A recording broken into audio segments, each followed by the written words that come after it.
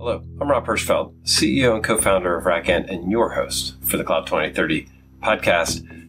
Today's episode was about content moderation in social media. Fundamentally, it was about free speech and what type of speech we can control, allow, amplify. The issues here are really nuanced and challenging, and at the same time, absolutely critical for our functioning society to get right. We go into a lot of interlocking issues, talking about what type of speech can be allowed and how we know. How do we amplify things? What type of feedback loops are we creating? And what are historical precedents for building safe systems? Overall, a fantastic conversation. I hope you will enjoy our back and forth. So the topic of the day is content moderation. Like, how can we do content moderation? And and I can't resist not sort of throwing the Twitter question in. I think when we scheduled this, Elon Musk hadn't yet, let me say it this way. The Twitter board hadn't yet capitulated to Elon's offer. But we've been talking about, fake news and bots. Like this has been a pretty robust conversation for us. And I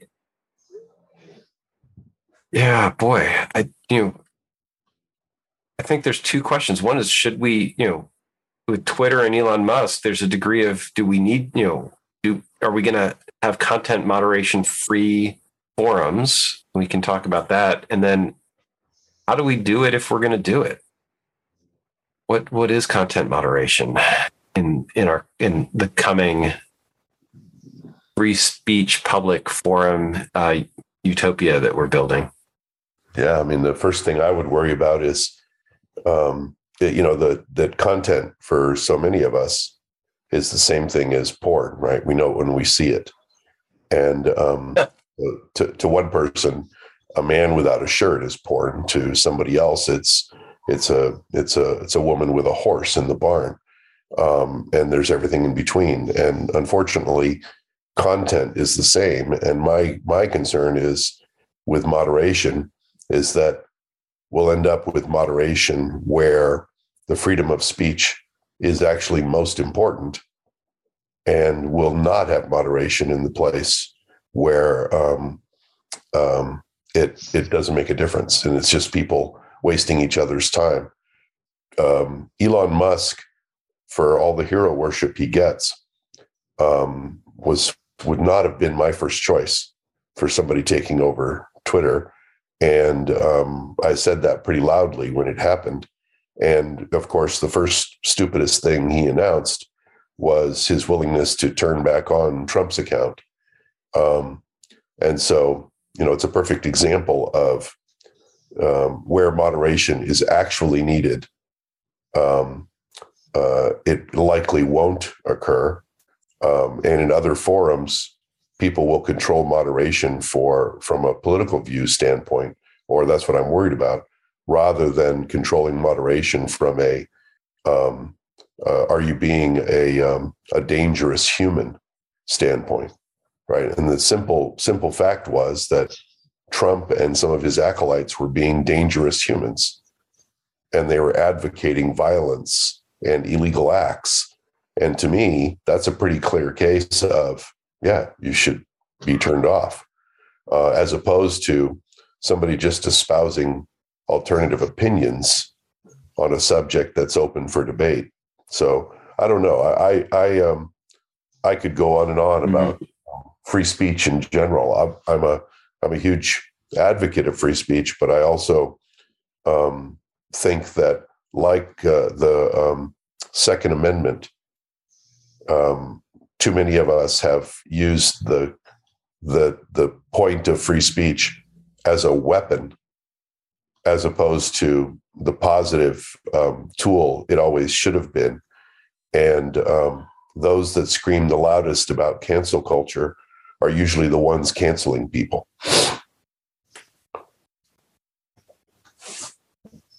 There's invariably, when we talk about content and moderation, there's also the matter of abuse, which you kind of touched there.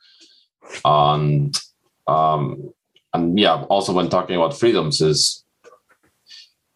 it is frequently forgotten that one's freedom is not boundless. Your freedom only goes as far as the rights and freedoms of other people. If you abuse your freedom to infringe on the rights and freedoms of other people, then that needs to stop. And that's where moderation comes in place. Right. From a more pragmatic perspective, also, like the content platforms have a legal obligation to moderate themselves, because otherwise they are held liable for distributing potentially harmful content. Yep. Well, I have a question about that, because when does the liability start and where does the liability end? Because whenever you sign up for a social network, you know that you're buying their control of your data. So is it the minute you upload something, they then have the legal obligation to moderate? Or is it only in the case where they find something egregious that someone else has written that they then kick in their power of moderation? And I think that's part of the problem. Because I don't have any law that says if you put up a social network, you are automatically liable for the content therein. That depends on the jurisdiction. In most cases, or in most legal cases I've seen, it gravitates towards the former. As soon as something is visible on the platform, or actually as soon as something is visible on the platform itself is responsible for it. So they feel the need to moderate before it becomes visible. I think, yeah, no, you're hitting, go ahead, because you're hitting a core issue. Yeah. Like point in case being like cases about digital rights management or copyright, piracy, mature content. Whenever we see court cases about this, it's largely become the case that the platforms have been made responsible for it. And the governments or the legal entities have been, I don't want to say requesting because that's too nice, perhaps commanding the platforms that they need to self-moderate or face legal repercussions. I heard a really interesting story. I think it was on the media covering this. I've heard a lot of takes on these things about the challenge, like for these commercial platforms. If their content is too one-sided or too it becomes all pornography or it becomes all one side of a discussion, that actually they become echo chambers and the value on the platform goes way, way down. On a social media platform, I think if you look at, and we're talking about social media platforms because if you look at cable news outlet, they actually can move into a propaganda outlet without real consequences to their base, right? It's not a human interaction thing. That's not free speech from that perspective. Right. Yeah. Sorry, I just wanted to ask the question. I mean, where is the differentiation from either FCC or, content law that says there's a difference between a media outlet and a social media outlet. And therein, I think, is part of the problem. So the differentiation in the U.S. is Section 230, whether you're a publisher or not. Mm-hmm. And the media outlet is a publisher. And currently the social media guys have avoided being labeled as a publisher. They're transit. Wow, we have people raising their hands. All right, go ahead. Which of you raised first? I missed it. Mark was first. Anyway, yeah, thanks, Klaus. So, every time I think about free speech, I think my first idea is that I found an obvious problem.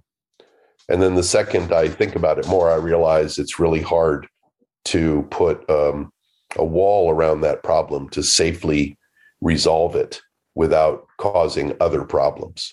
And one of those ideas just now popped up, and Klaus, I actually want to bring you in on this if it turns out to be appropriate, is, when you think about racism and activities that espouse or demonstrate a wanton disregard for race relations, or a point that reinforces the idea of racism. If a mature business, in my mind, any mature business that had an employee or a leader espousing any kind of racial view, my assumption is their ability to continue to function as an equity-based enterprise is suspect if they allow that person with racist views to maintain their position. Right? And I say that because how could you possibly have somebody who espouses racist views? How could you possibly assume that they would make equity-based decisions on pay and hiring practices and job promotions and all that kind of stuff for everyone across the spectrum? You can't. You would have to assume that they couldn't provide an equity-based answer. And so it seems obvious that if somebody is espousing racist views in society, they are immediately demonstrating the fact that they cannot be a fair, equity-based contributor to society. So again, a very, very poor definition of what it is, of the problem that I'm trying to get to. But this is also where I think that there may be a parallel. And Klaus, are you German? Not directly. Not directly. Okay. Are you familiar with the laws in Germany about espousing views that would support Nazism? I am remotely acquainted with that. Okay. Yeah. Unfortunately, I don't know enough to bring this into the argument now. I was hoping Klaus might have a little bit better experience with it, but there are very strict laws in Germany about, even though Germany, generally speaking, is free speech oriented, but there are very strict rules about the topic of Nazism in Germany, about how it can be discussed, et cetera, et cetera. And so I wonder if there are, ways to expand on those kinds of models in other areas of opportunity. Anyway, I'll get off the floor now. Yeah, man. Boss, either one. Yeah. So, Mark, so the part that you said about equity is quite on point. And it also brings us on topic of the paradox of tolerance, or the at least seemingly paradox of tolerance, whether we as a society should tolerate intolerance. And the way that, or the argument that I most agree with on that regard is that it is not a paradox to not tolerate intolerance. Because when you look at it as a net action, like inaction on intolerance means that it implies that you sanction said intolerance and approve of it. So by not tolerating intolerance, you actually reduce the net intolerance in a system, which then comes again back to the topic of moderation and equity and fairness. And yeah, so ultimately, we what we see happening. I mean, it's hard to prove, but it's at the very least apparent, I would say, is that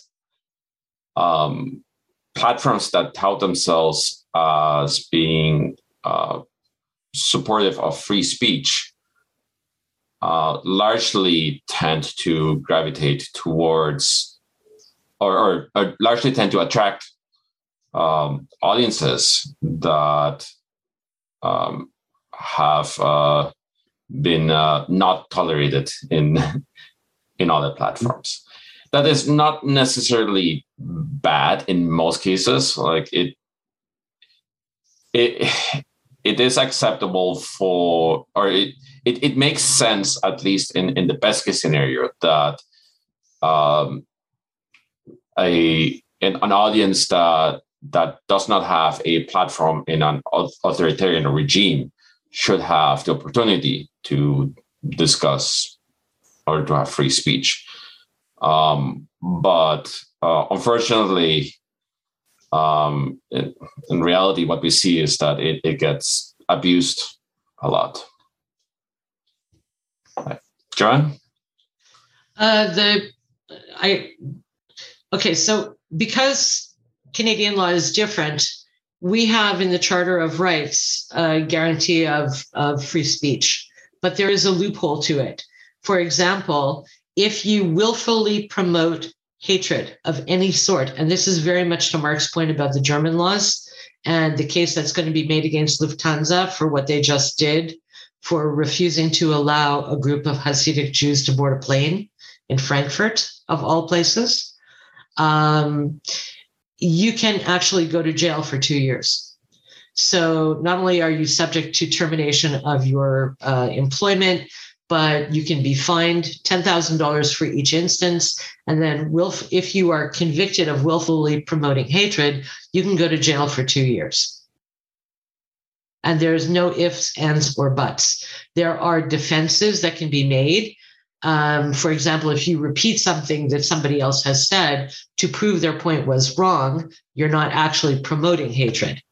But it requires, in the case of Twitter and Facebook to a certain extent, if you look at the terms and conditions, it actually, because there's case law on this now, that says they have the legal right to moderate in the event that they are notified that someone is willfully promoting hatred. So I think it's different by geography, but it's also different by if it's reported to the corporate entity or to the leadership. That's one situation. If it's not reported, but it's just out there, they may not have the same legal obligation to moderate. And I think that's where some of this has to really be fine-tuned. And the same would hold true, by the way, not to bring in another topic, but I have this ongoing, discussion with some other people around the ethics of AI and the fact that the data models that may be used to create the AI have inherent bias in them, which most of them do.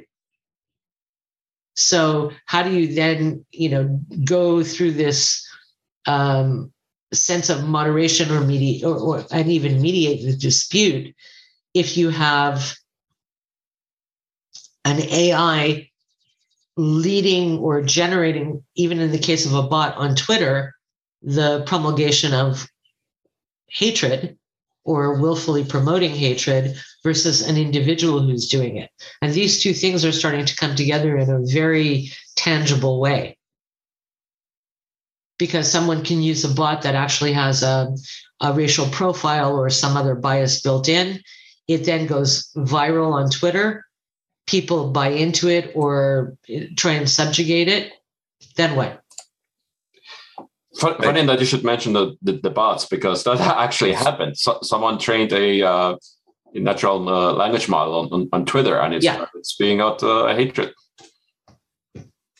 I'm glad you're bringing up bots, because I think that there's an element, there's layers in this conversation that go beyond, with social media, one person's speech and into the amplification of somebody's speech. So part of moderation, right, is stopping a person from speaking or taking a person off of a platform, which I think all the platforms view as risky, because what somebody could be making a point that is not popular, but isn't, and I think Joanne's making the right point. Hate is different, right?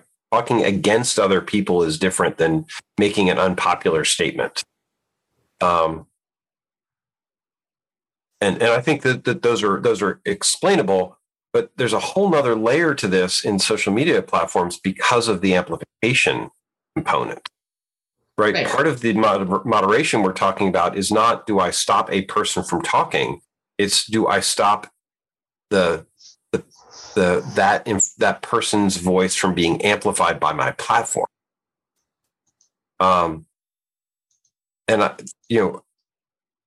Just that one piece to me is as important or more important, right? There's, we were talking about bots. Sometimes the platforms amplify by putting it in your feed using AI and trying to target you, and capture your attention, which we've learned is potentially toxic based on the AI's ability to filter things that you might want to see to the exclusion of balanced information. And then the other side of it is bots that literally amplify people's expression. I have some more to say about that, but I'll pause to leave Mark, because you raised your hand, but also to let other people add in on the amplification side of moderation. Mark, you muted.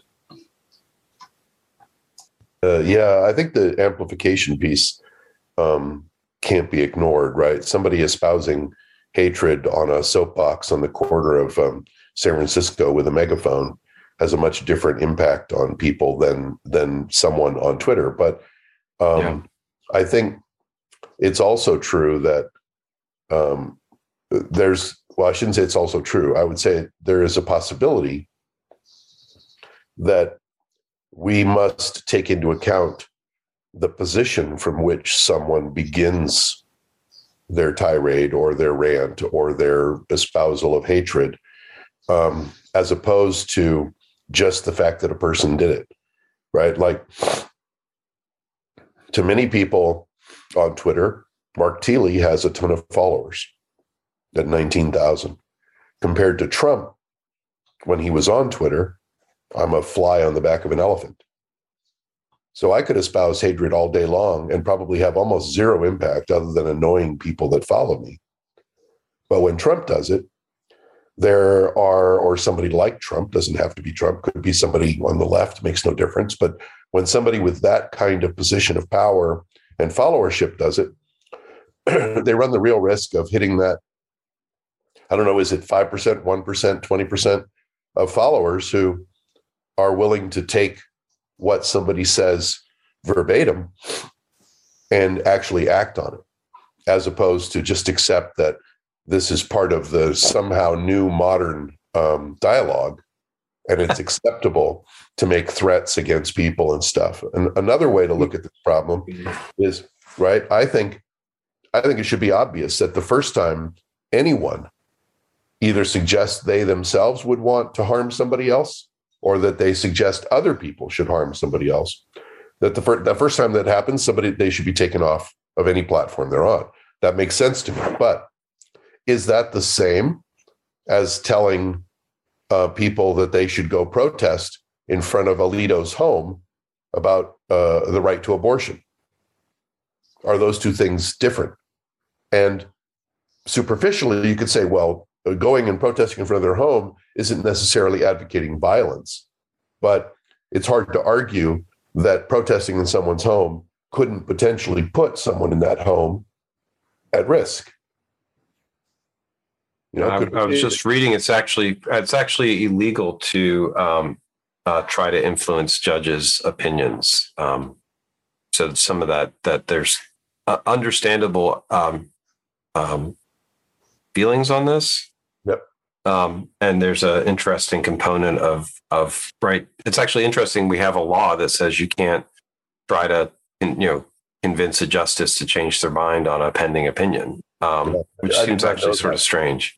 Yeah, but I mean, we could. I use that because it was topical, but it could be to go to AOC's home, or it could be to go to Schumer's home, or whatever and be, right? People, and that is right. People, we had a whole bunch of outrage over people, talking to or demonstrating in front of politicians during meals, right, or not serving politicians because they disagreed with their political, which is we have these interesting public forum. This isn't the path I was going to go down, but we have these interesting public forum versus business versus right to intercede, where, what we had a couple of months ago where somebody at a restaurant, a restaurant owner and their staff decided they didn't want to serve a politician who they didn't agree with, and asked them to leave the restaurant. And it's a challenging place because in a lot of cases, that restaurant owner should have a right to say, I don't want to serve you. And yet we also know that if businesses are allowed to make choices like that, then they can be anti-democratic. And so these are very, very challenging conversations. It's the same thing with the public square, like with Twitter. It's not a public square, which we should talk about. But it is and it isn't. And so if you silence a person in that square, then you are potentially creating, discriminatory systems.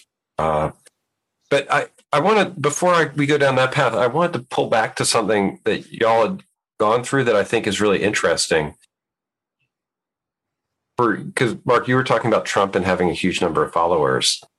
And we've created this feedback loop for people who are using the social media amplification, where in the past we expected our leaders to be more moderate as they became that their behavior as they became more and more publicly recognizable would be moderated. Right. And the social media feedback mechanism actually seems like we have created more sensationalist activities, right? We have, representatives who are literally feeding into a loop where they are, they get amplification because they are saying things that would not be acceptable in normal public discourse, but they say them into Twitter because they can, or other social media, because they then get amplified and they go through this cycle. Right. Some of Trump's appeal to his thing was like, oh, I'm going to say kafefe, not that, but everything, whatever he wanted in that channel without consequence. When 20 years ago, they wouldn't have stood in front of a podium and made statements like that. And what's interesting is that we've actually bled from that reinforcement behavior into truly public squares, where we've created this very, maybe I'm maybe old enough now that I have the history to think about people standing on podiums and street corners with megaphones. But and you could just walk away. Yeah. You could walk away, but I mean, what you're describing is very much a chicken and egg scenario, right? Because look at January the 6th, or look at, what led up to the insurgency, is he told people in a public venue. There's not a lot of difference, and maybe it's just my perspective, of taking the Twitter following and inciting them to go and do violence or to protest, or standing in the public in a public arena on a street behind a pane of glass with a megaphone and saying exactly the same thing. And to your point, Mark, I agree with you that position matters, but I don't necessarily think it's the determining factor, because if you with your 19,000 or somebody with 5,000 says something totally egregious, the viralization of that through your follower base extends out geometrically. So whether he has 20 million people following him or you have 19,000, it doesn't really matter. It's the act that you're promulgating something derogatory against a particular group or whatever. And from my perspective, I think the only way to reverse that is to either take the laws that govern that space and make them far more finite based on situation, or just blanket across every potential media platform, whether it's Fox News or Twitter or a real public square. It should be one and the same. I don't know if that works or not, but. Well, yeah, I mean, I tend to agree. Sorry, Klaus, just a quick response. But I tend to agree that it really shouldn't matter the number of people, other than the fact that when you do have 20 million, you obviously have a much higher chance of finding those few people that are nut jobs enough to go actually act on the stupid shit that you say. But generally speaking, I agree that if it applies to somebody with 20 million, there's no reason why it shouldn't apply to somebody with 20.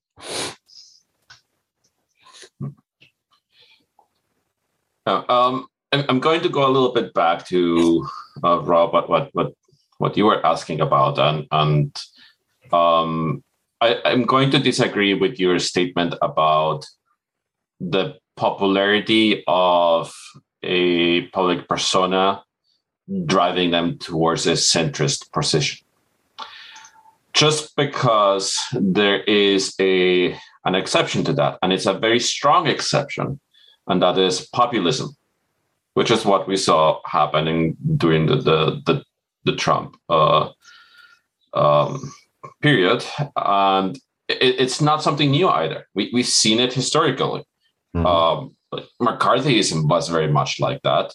Sure. Nazism was very much like that. Like the Nazis wrote the handbook on populism. Right, for sure. And I mean, it is the same pattern that we saw then that we saw now, in that an extreme position, a very antisocial position, can gain popularity if it has a sufficient following and it is targeted at a subsection of the population. And unfortunately, it's also very dangerous and hard to stop because it creeps up on you. It's very insidious. You don't notice that it's happening until it's too big.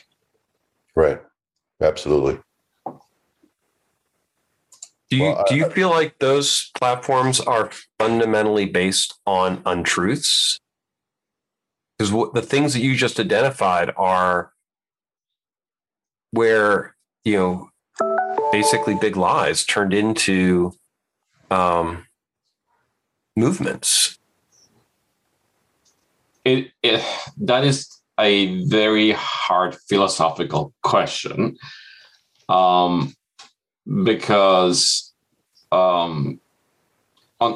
unfortunately what happens is a lot of the people who listen to those arguments believe them as well. even they might be empirically untrue. In the worldview of the person that follows them, they are true. And that is it's hard to get a person out of that worldview.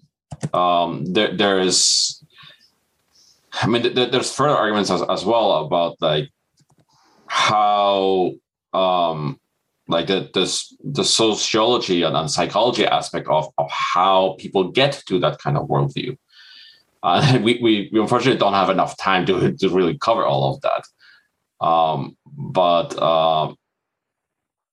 It's that there's a lot of mental gymnastics happening around it. And even if no amount of empirical evidence will change someone's opinion about something. And yeah, it's interesting. Because content moderation implies somebody's providing a filter on these systems to limit the spread of them, which fundamentally seems anti-democratic to me. And y'all have hands raised, so I'll hold my point about this. Well, I wonder if this will feed into what you were potentially going to say, or at least to follow in the theme of what you're going to say, Rob. But there are a wide range of double standards and dichotomies in American law, and they always have been, right? Yeah. Things that apply to one don't apply to another. The Constitution is conveniently used and not used, and historically has been treated that way whenever the government deems it appropriate, right? And that's just a fact. And if anybody disagreed with that, we could spend hours finding all kinds of examples where the Constitution has been used, abused, or forgotten when it's convenient to the government. So freedom of speech, you can say on Twitter, or apparently in public, the president can actually advocate for somebody getting killed. And yet anyone in the US who says, I want to kill the president, isn't just told you can't say that anymore. Sure. They're literally threatened with charges and the potential for being thrown in jail just for saying the threat. Right. And so right away, there's a dichotomy and there's an assumption that if somebody is saying that, they might mean it. If they might mean it, we need to protect the president. How is that not true for every other person in the United States? Yes, maybe it's more impactful, right? Maybe it's more impactful if somebody kills the president than if they kill Mark Thiele. But the basic fact for why that law is in place is because there is a concern when somebody says that they might mean it. So why can't we use that same rule everywhere else?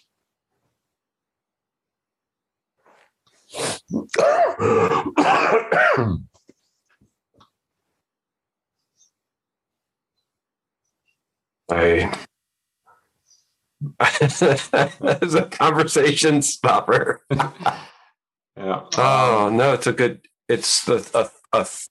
it's a question of where a threat of violence goes. But we've definitely had people. You're muted. The other thing I wanted to mention, which is another, to me, sort of an obvious corollary, is that in places where we've accepted that our rights are perceived rights, because it's not always clear what are actual rights and what aren't, or what should be rights and what aren't. That's true. Our perceived rights are impeded, i.e., I can't just drive 120 miles an hour on the freeway. Why not? Why shouldn't I be free to drive my car, which is capable of going much faster than that? Why am I not free to drive? Well, because I might hurt somebody. How does that not apply to free speech?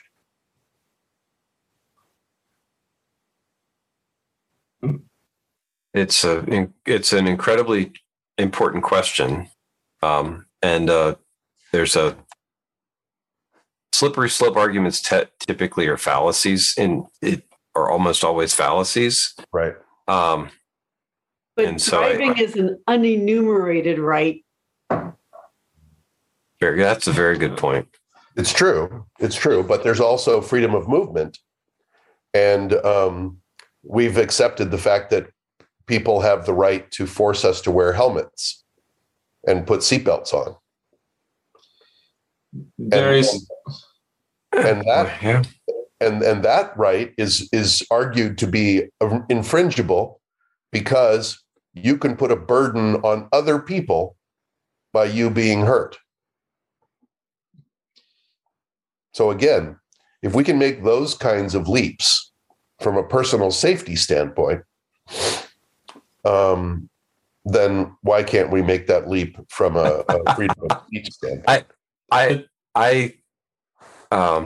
Boss, I don't want to interrupt you, but I have a quick point, if that's okay. Go ahead. The cars did not start with seatbelts.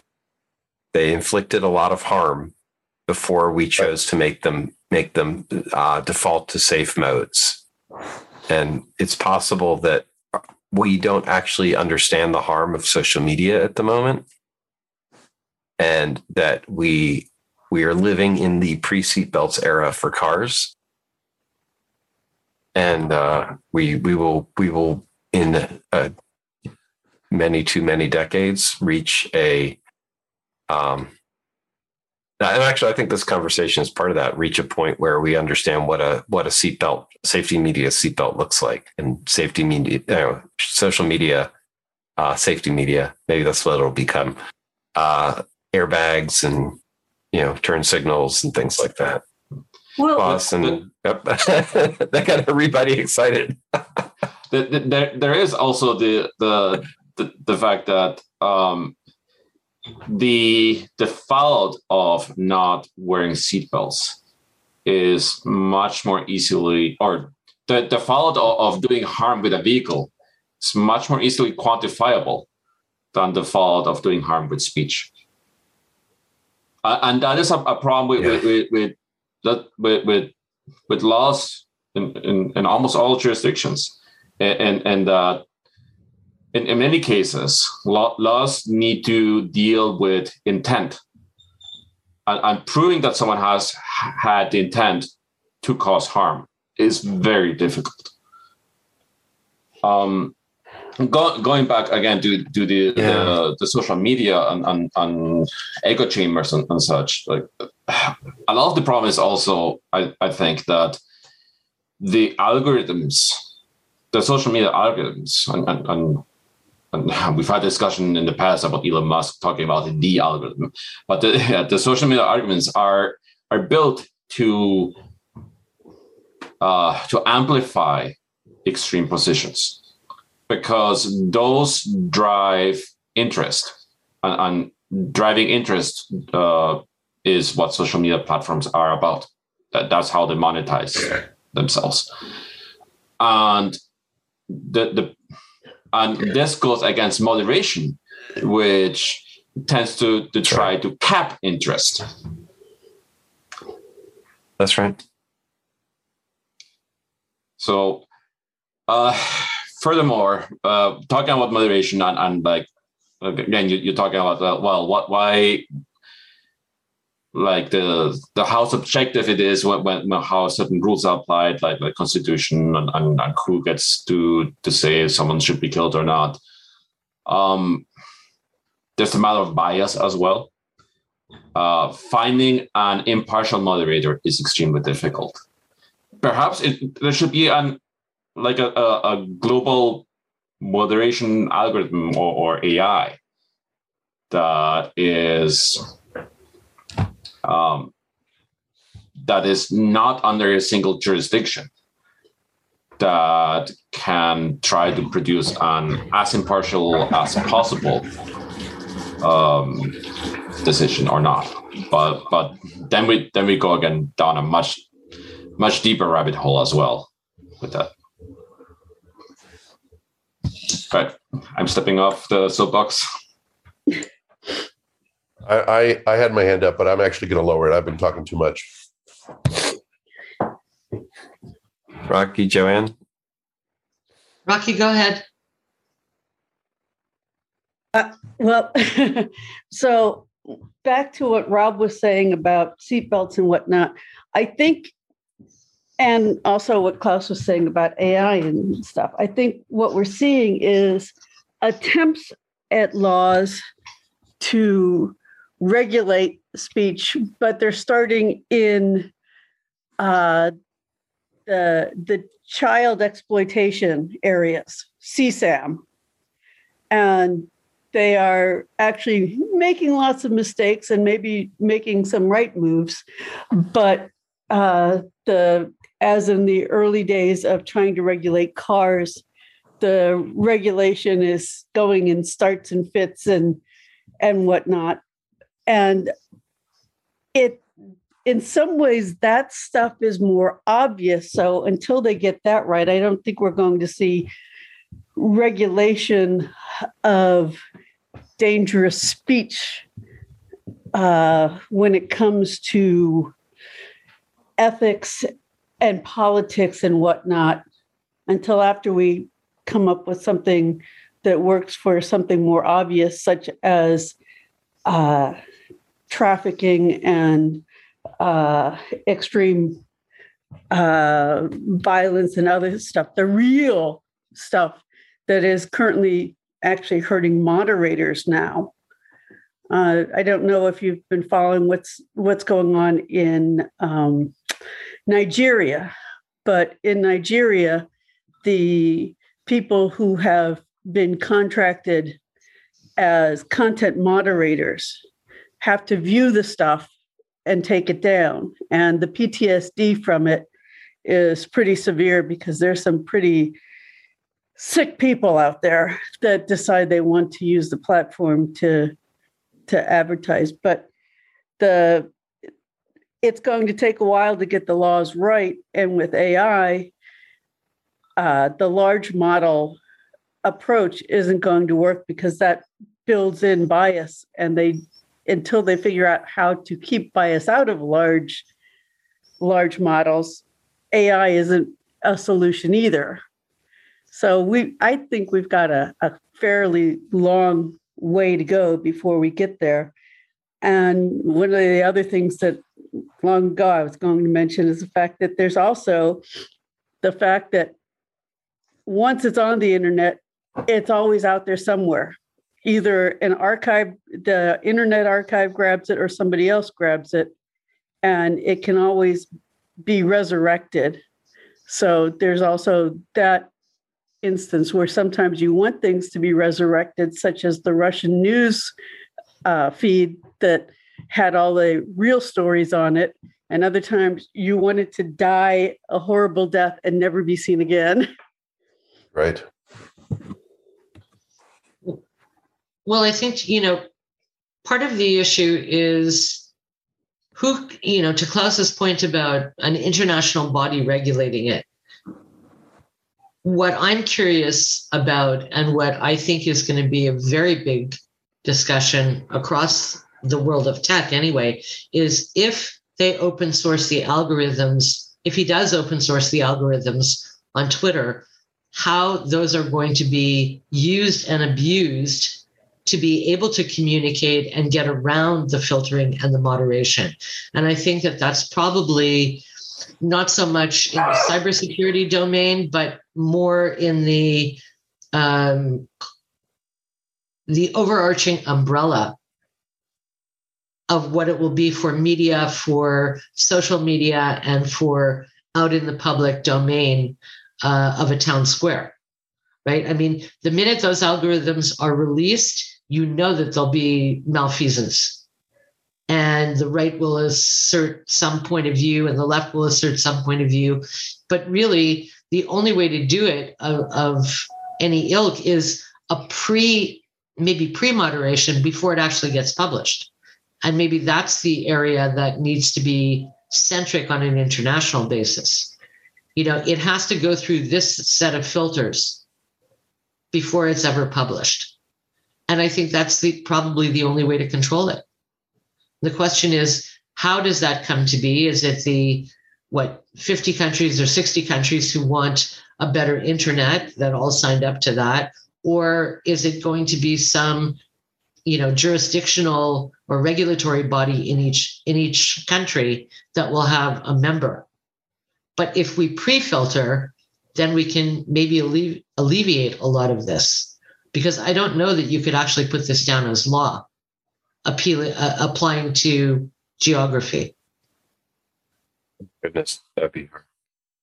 Yeah, well, the other thing is also, we haven't really talked about it, is what about those cases in chat apps, WhatsApp or whatever messaging app, where right now, or there was a case of, I forget the name of it. I know that there's a movie about it now. A couple where she was pushing him to commit suicide. That was actually a trial. So that could become the beginning case law for whatever we're talking about.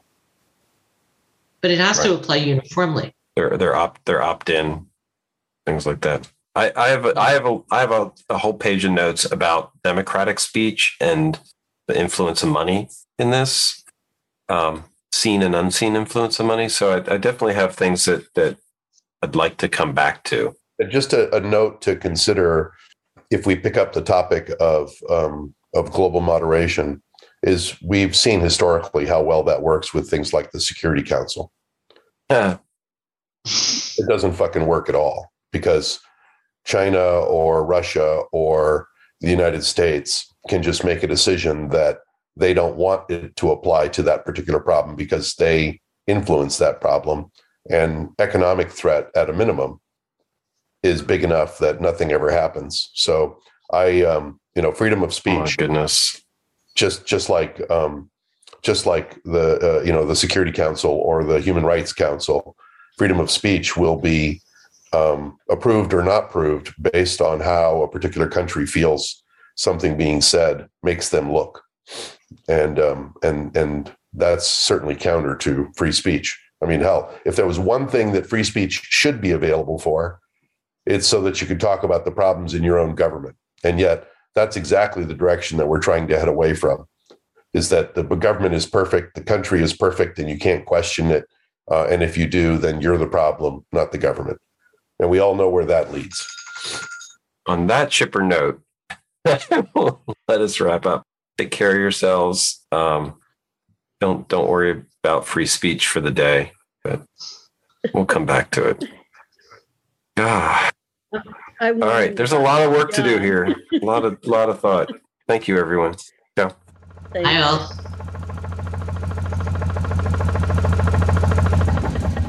Wow, what an amazing conversation. There is so much ground to cover yet to come, and we will be having these conversations at the 2030.cloud. Please join us. We want to hear your opinions on this. The more voices that we have in the conversation, the more rich and robust that discussion can become. Getting speech correct is absolutely essential for us to be successful as a community, and we want you to be part of that. So come in, be part of Cloud 2030, and I will see you there. Thank you for listening to the Cloud 2030 podcast. It is sponsored by RackN, where we are really working to build a community of people who are using and thinking about infrastructure differently, because that's what RackN does. We write software that helps put operators back in control of distributed infrastructure, really thinking about how things should be run and building software that makes that possible. If this is interesting to you, please try out the software. We would love to get your opinion and hear how you think this could transform infrastructure more broadly, or just keep enjoying the podcast and coming to the discussions and laying out your thoughts and how you see the future unfolding. It's all part of building a better infrastructure operations community. Thank you.